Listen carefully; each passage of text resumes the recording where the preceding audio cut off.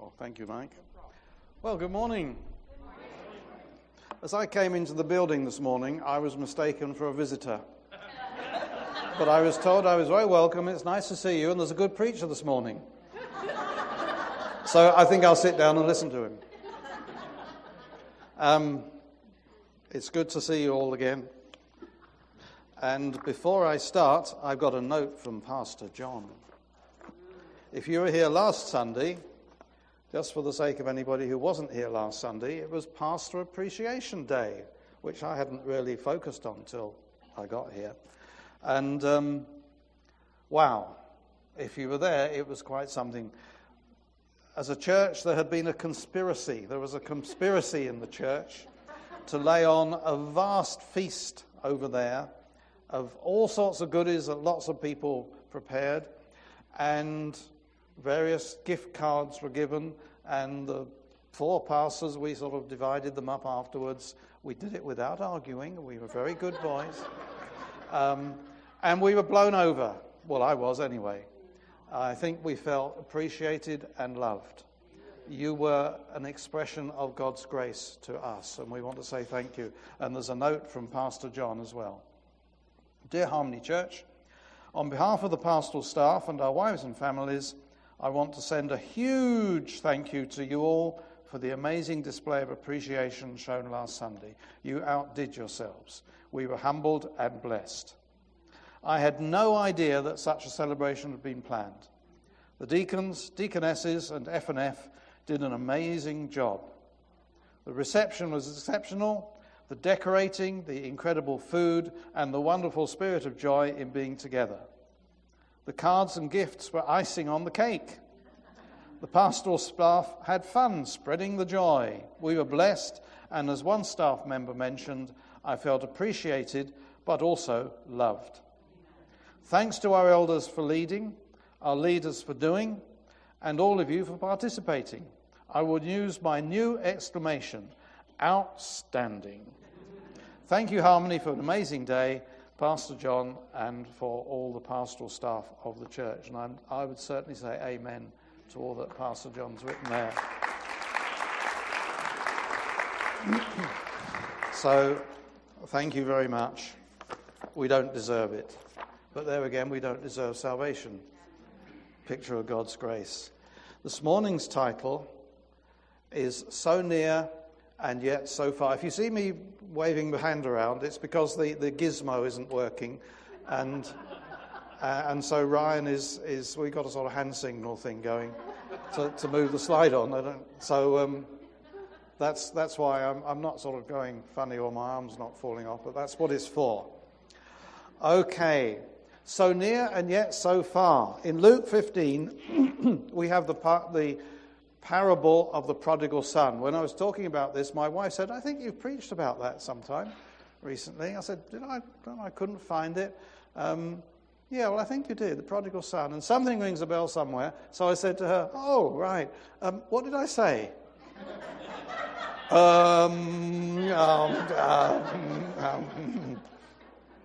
Let's face it. We all don't retain a lot of what we hear. We've got the really, and that one's stuck, and a few others. I wonder if anything will stick this morning. I doubt it.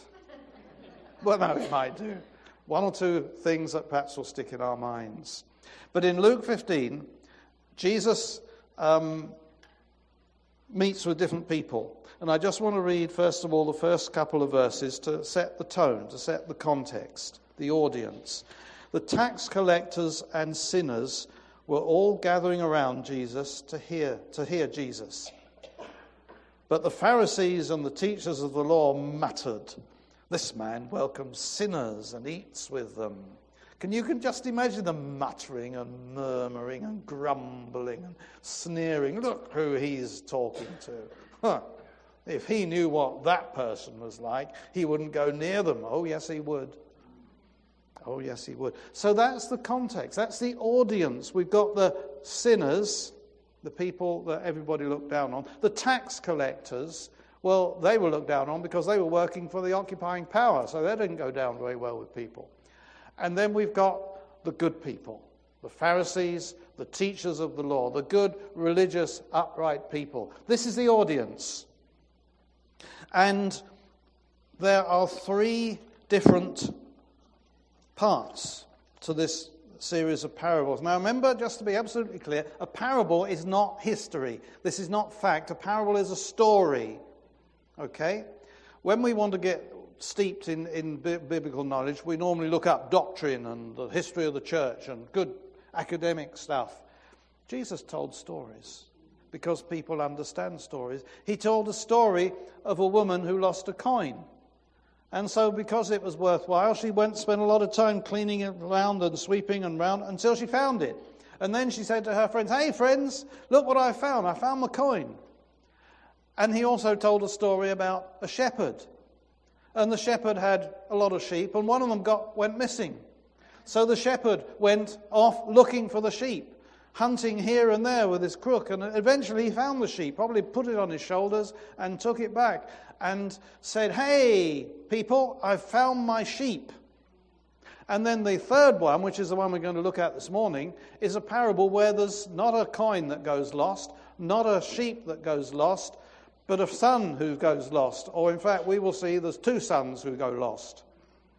These are all stories. And each of these stories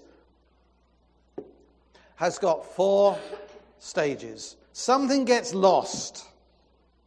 We hunt for it, or we wait to see if it's going to come, the son's going to come back. There is recovery. I found my sheep. I found my coin. My son is back. Whoa, let's have a whoopee-doo celebration. And we'll get Ben along to lead some worship. Or Mike, or the worship green. They had a celebration. And then there is the point of the story. What is it that Jesus is trying to say? And there's always a point. And really, the point in these 3 parables is the same for all of them. Now, I'm going to read the parable, not so much of the lost sheep and the lost coin, but the lost son. But I will just say that the parable of the lost sheep, Jesus says there's more joy in heaven over one sinner who repents than there is over 99 people who don't need to repent. More joy over a sinner who repents than 99 righteous people who do not need to repent. I don't know about you, do you detect a little note of sarcasm there, bearing in mind the audience? Who are these righteous people who don't need to repent? No, they probably thought they didn't. So it was very much pointed at the audience to encourage and console the sinners, those who were looked down on, but to get a little prod to those who thought they didn't need to repent because they're the people who are the okay people. Interesting. So what's the point? There is joy when the valuable person or item is recovered, but more than that. There is joy over a sinner who repents. So I'm just going to read this parable of the lost son. Oh dear, I don't know what page it's on in the Bible, but it's because your Bible is the one in the pew, the chair is different from mine. It's Luke chapter 15, and I'm going to read from verse 11. So just listen. Jesus continued, "There was a man who had 2 sons. The younger one said to his father, 'Father, give me my share of the estate.' So he divided his property between them. Not long after that, the younger son got together all he had and set off for a distant country, and there squandered his wealth in wild living. After he had spent everything, there was a severe famine in that whole country, and he began to be in need. So he went and hired himself out to a citizen of the country, who sent him to his fields to feed pigs. He longed to fill his stomach with the pods that the pigs were eating, but no one gave him anything. When he came to his senses, he said, 'How many of my father's hired servants have food to spare, and here I am starving to death? I will set out and go back to my father and say to him, Father, I have sinned against heaven and against you. I am no longer worthy to be called your son.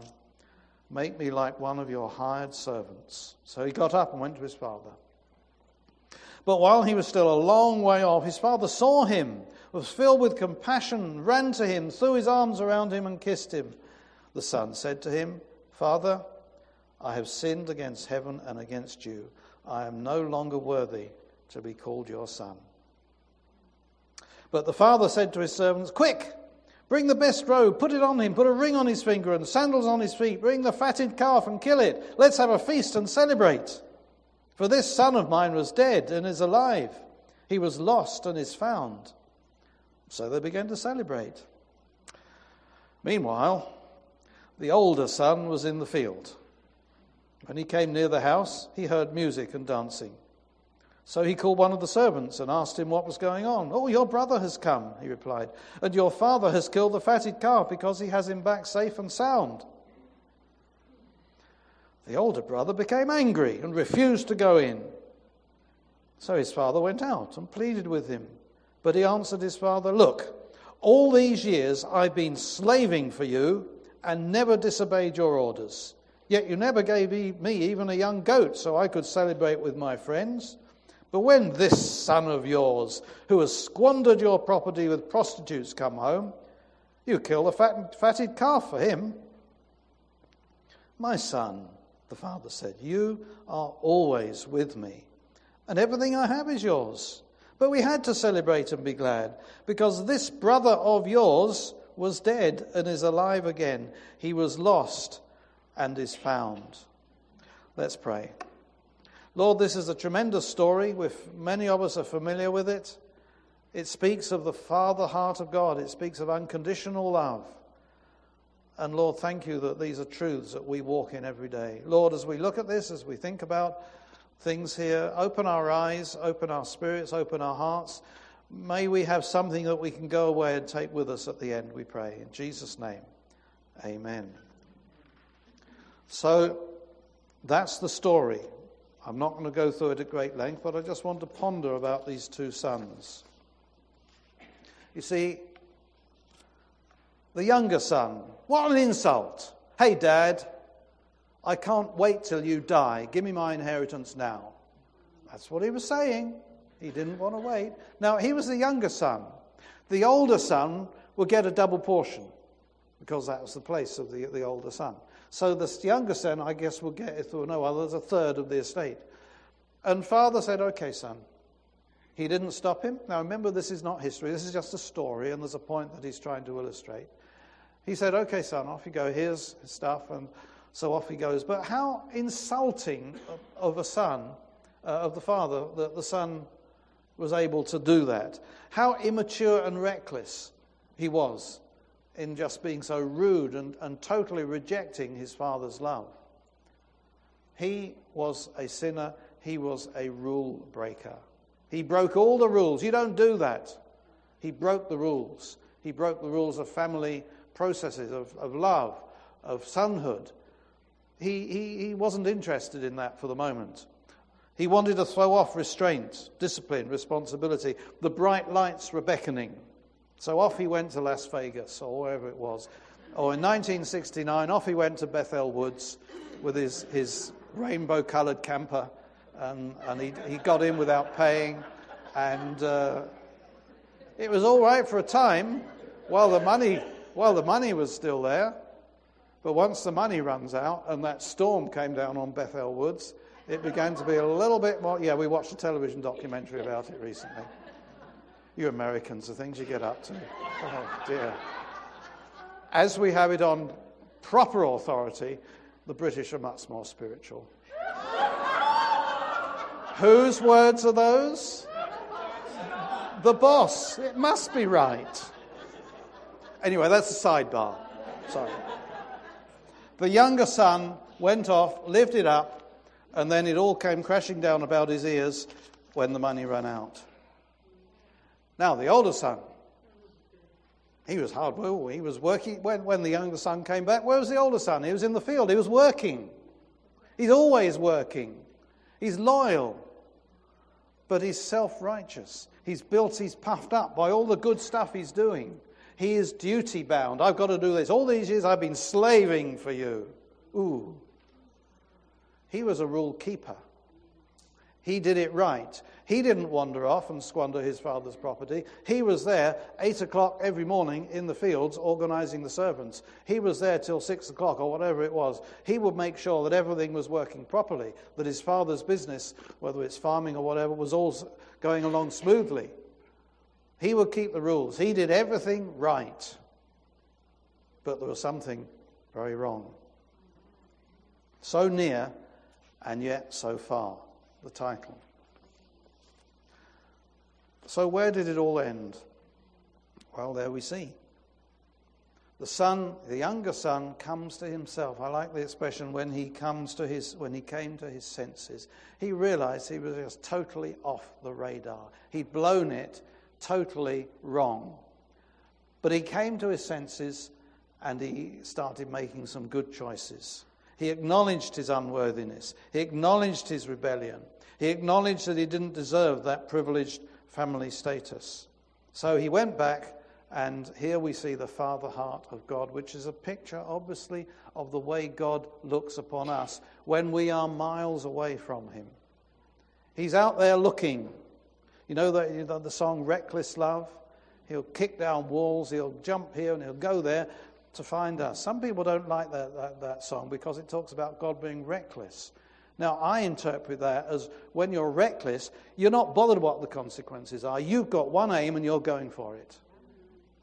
God had one aim and he was going for it. That's reckless love. He's not bothered about the consequences. The fact that it cost his son his life was taken into account, but did not stop God from charging us down and coming to us and seeking us out. The Father heart of God. Reckless love. Remember that. If you don't like that song, look at it in that way, because that's a helpful way. If you think that's a bit much, that's insulting God. No, it's not. It's showing his heart of determination to save you and me. When we're miles away, we're still in Las Vegas or in Bethel Woods, living it up. He's looking for us, waiting. Remember that. That might be the thing some of us need to go with. He came back. He rehearsed his script.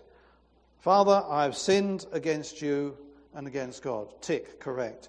I am no longer worthy to be called your son. Tick, correct. Make me as one of your servants.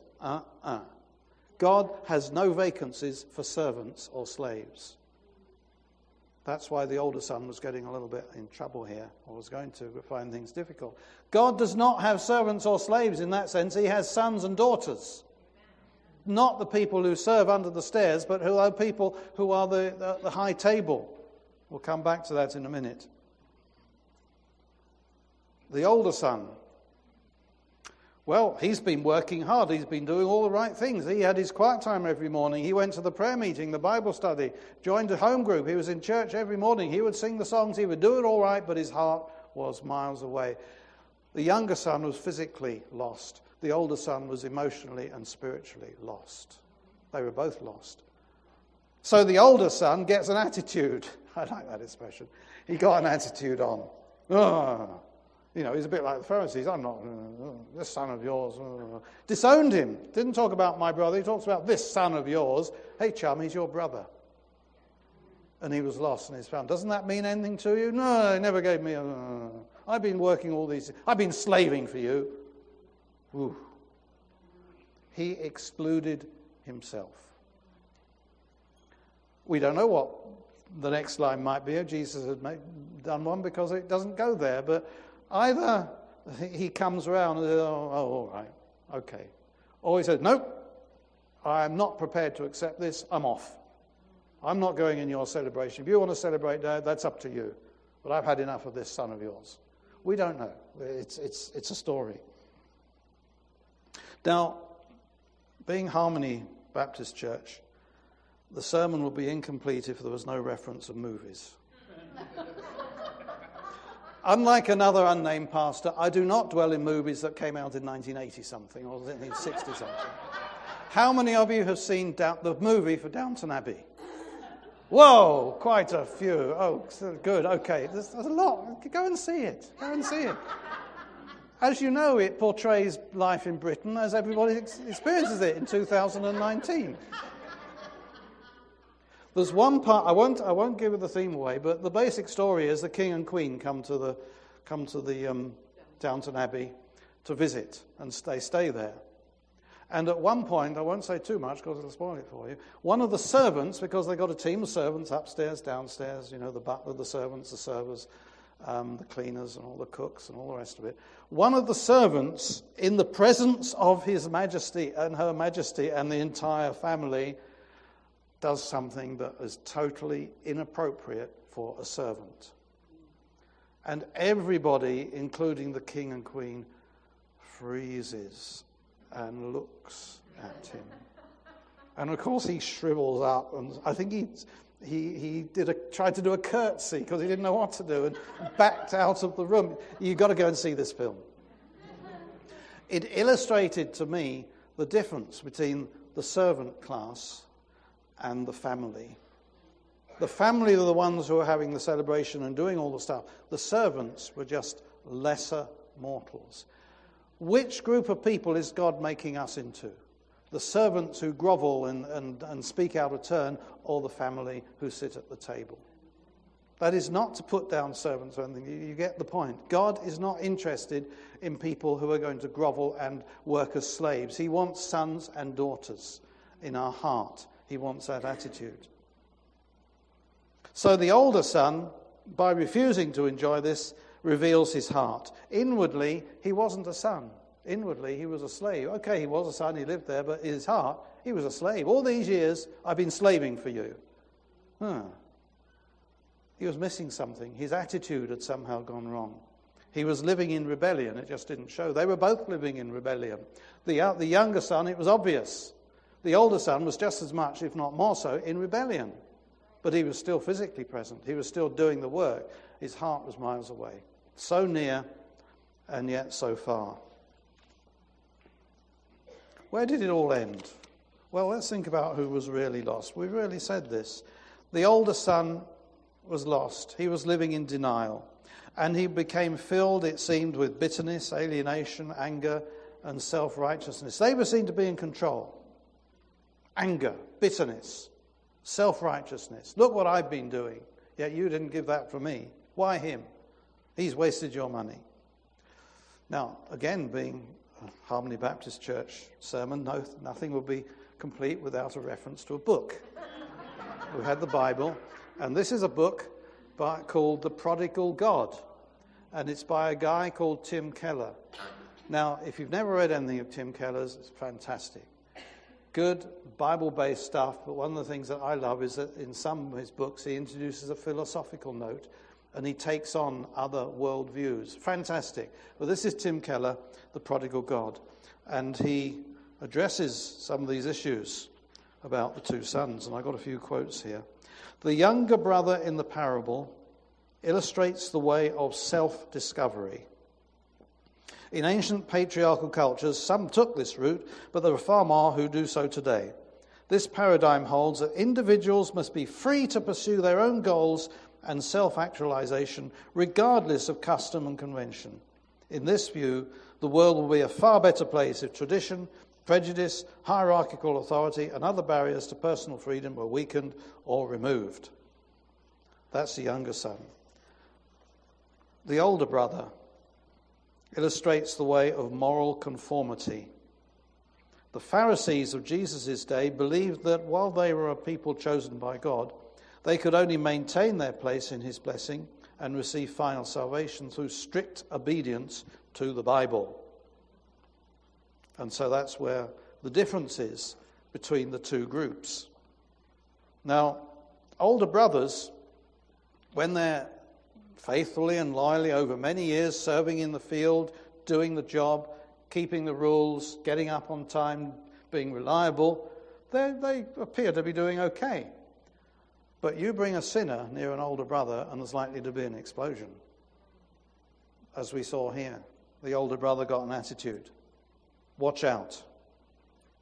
So who was really lost? Well, both of them initially. The younger brother is redeemed.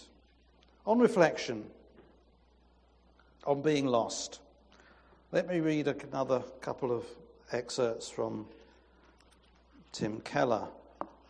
Different sorts of rebellion. Where are we? Let's get the right page here.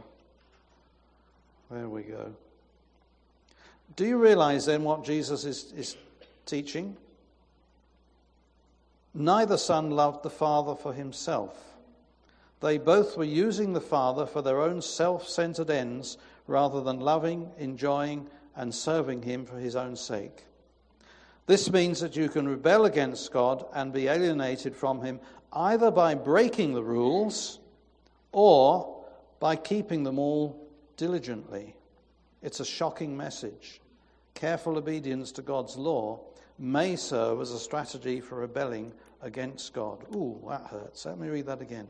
Careful obedience to God's law may serve as a strategy for rebelling against God. It's not saying that obeying God is rebellion. No, it's not. It's saying be careful. Watch your attitude, because it can be a slippery slope to self-righteousness and superiority and old brother thinking. So those are the two forms of rebellion. In a way, it's a bit like working out your own salvation. There are two ways to be your own Saviour and Lord. One is by breaking all the moral laws and setting out your own course, and one is by keeping all the moral laws and being very, very good. Either way, if you get things wrong, you're trying to work out your own salvation. We can't do that. It doesn't work. The younger son's lifestyle was unsustainable.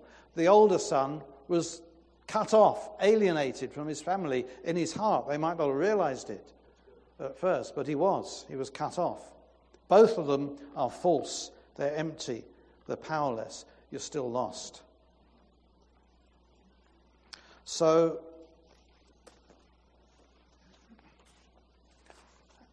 do I see a hand? Nobody wants to be an older brother. Well, that's good. By the way, this has nothing to do with age or gender. We're taking the story from the Bible.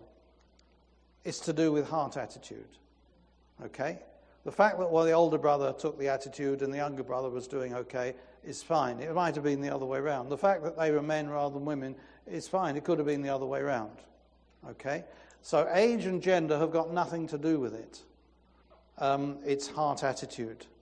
Last quote from Tim Keller here.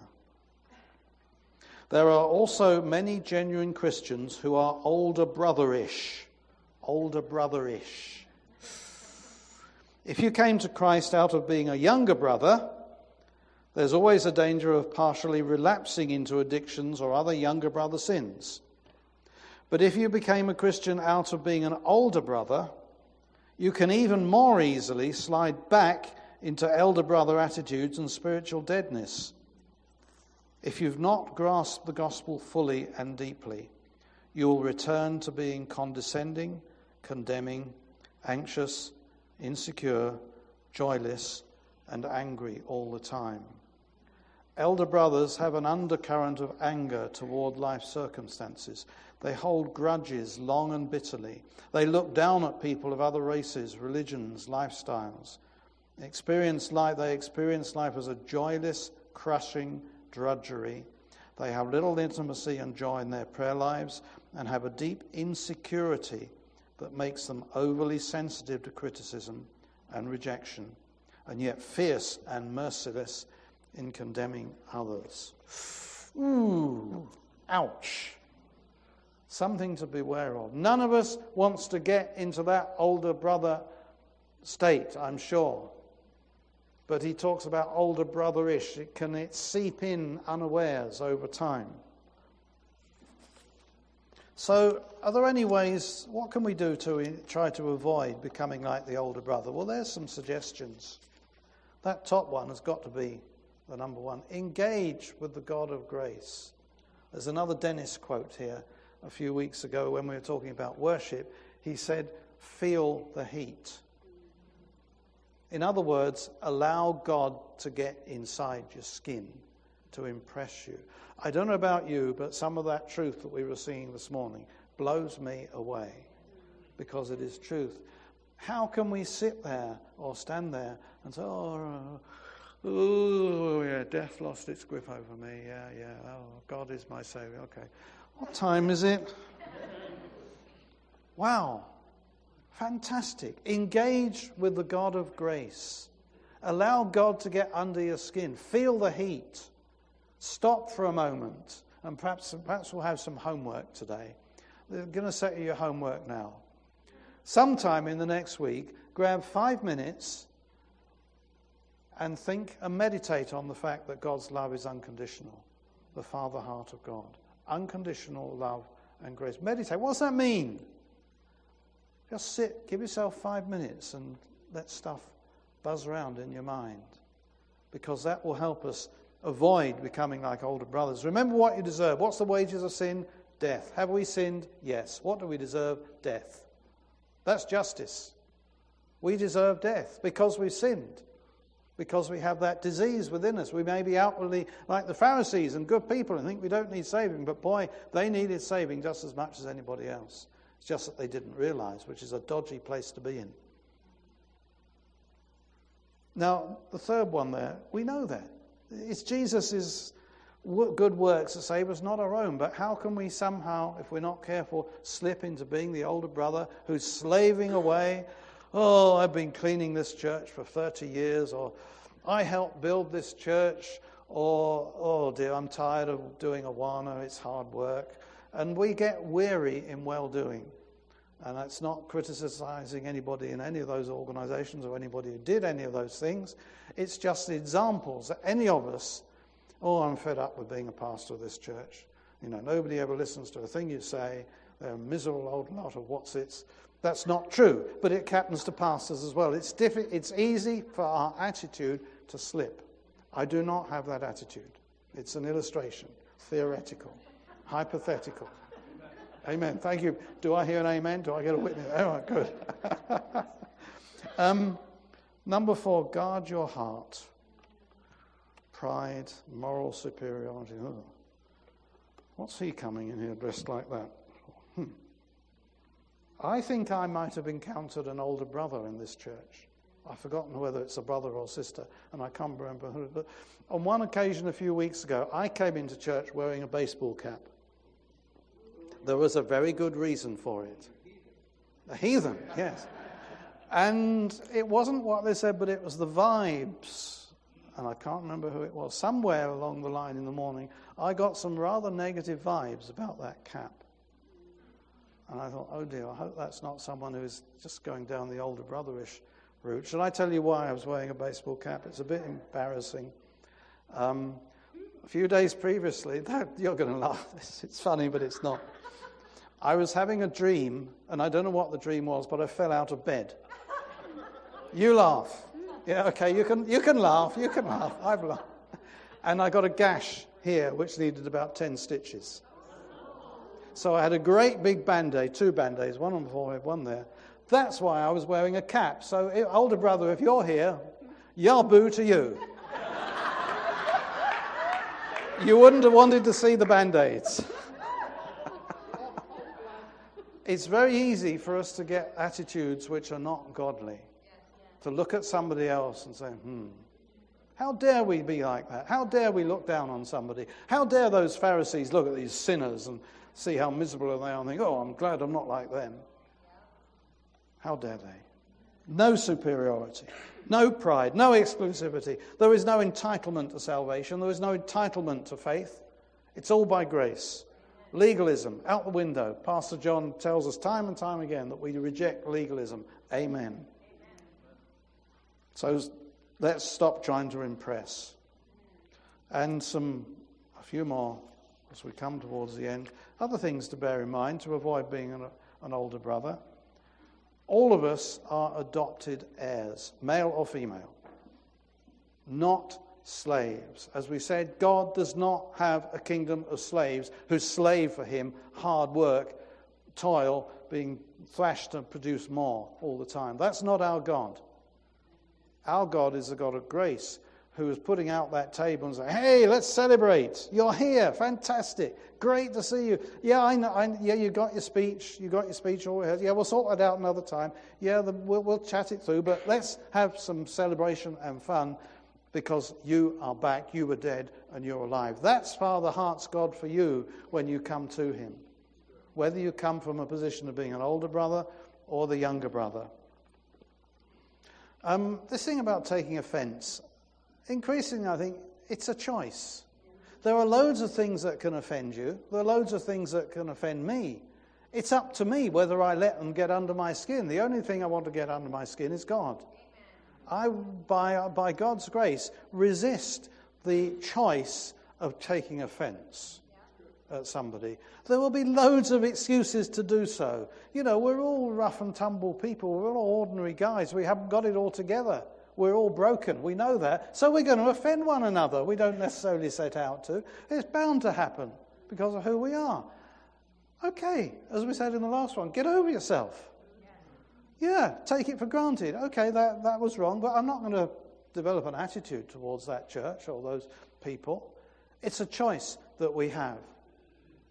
Now, whatever you do, if you do anything as a Christian, in your private life, in church, whatever it may be, hold it lightly. What do I mean by that? Well, let me give you an example from my personal experience. I was a pastor I might have told you this before, I was a pastor in England for some years. I was appointed to a church as pastor for 3 years. And then they reappointed me for another 3 years. And then they appointed me for another 3 years. So this was our living. The house we lived in belonged to the church. So no job, no pay, no church, no house. That's what the scenario was. Towards the end of the ninth year, I began to think, I think this church needs a different style of leadership. I can see what I think things need to change, but I don't actually think I'm the guy to implement that. Hold your ministry lightly. So I went to the elders and said, I think it's time for me to move on. We hadn't fallen out. There was no disagreement whatsoever. They said, okay, we can see what you're saying. Time to move on. We'll work towards that. Now, that was dodgy for me because that was my income and that was my home that were on the line. So whatever you do as a Christian, your ministry, don't grasp onto it. I could have said, but help, I've got to stay here. I've got no other income. I've got nowhere else to live. Now I've got to hold on to it, whatever. I can't let go. It'll be a failure. Hold your ministry lightly. If God gives you something to do, do it. If God says, time to move on, doesn't mean you've done anything wrong. It's just time to move on sometimes. Let go. It's not yours, it's his anyway. And it's not all about you, as we said. So, what is the point? Well, those are some of the points, really. Religious superiority has no place in God's kingdom. No place. There are no righteous people. You can have kept the 10 Commandments as much as you like, but you are infected with a disease called sin. You can't help it because you're born into a sinful world, and that disease of sin is in all of us. The things that we do, the sins, are like the symptoms, like the spots. If you get measles, you get spots, if I remember rightly. You could rub the spots out, cover them out, but you've still got measles. The spots are just the symptoms on the surface. What needs dealing with is the disease itself in your body. And what needs dealing with is the disease of sin. And that's why there was a cross with a man on it. And that's why that man was crucified. And that's why that man was put into a tomb. And then the tomb was empty. To deal with that disease. We still do sins. We get things wrong. But the disease, the power, is gone. Amen. The resurrection, we were singing about that, the power of the resurrection. It is gone. You have been translated from death to life. You are an adopted heir. You are not a slave in God's kingdom. You are an adopted heir. You don't serve God from being under the table. You're with God at the table. So, you make a comment. Speak up.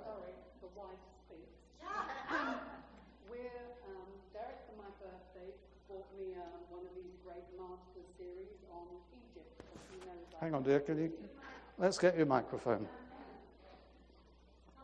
This is not fixed. Derek bought me a series to do with Egypt, a 48-week course.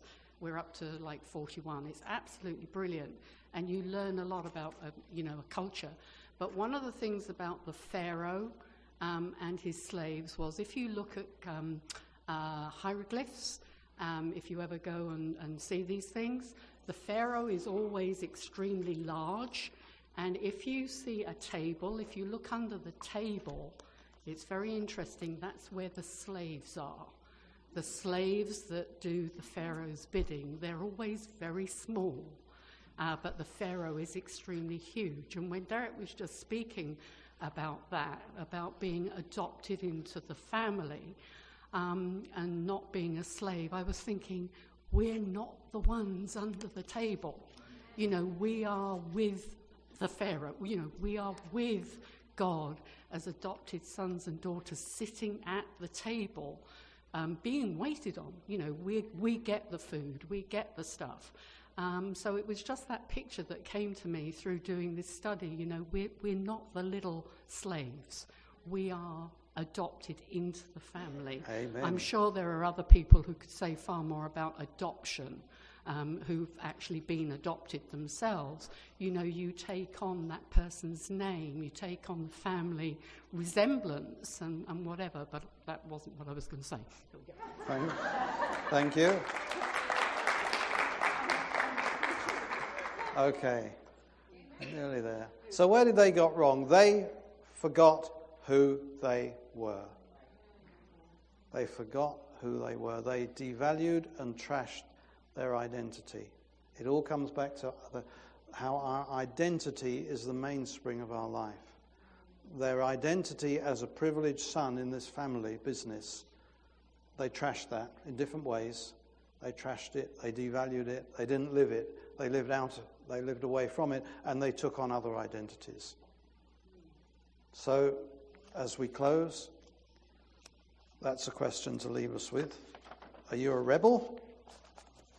Are you a younger son rebel or an older son rebel? Are you a slave? You've been working away at this and you've got a grudge against other people because you do all the work and they don't, and we don't like how it's done here or whatever. Are you relying on yourself or Jesus? Who are you working for?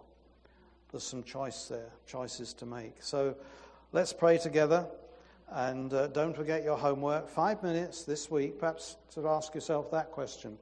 Are you a rebel, a slave, or an heir? Or meditate on the Father heart of God, unconditional love. Let's stand together and we will pray. And as always, if anybody wants to chat through anything this morning, the elders and pastors will be around. Do please feel free to do so.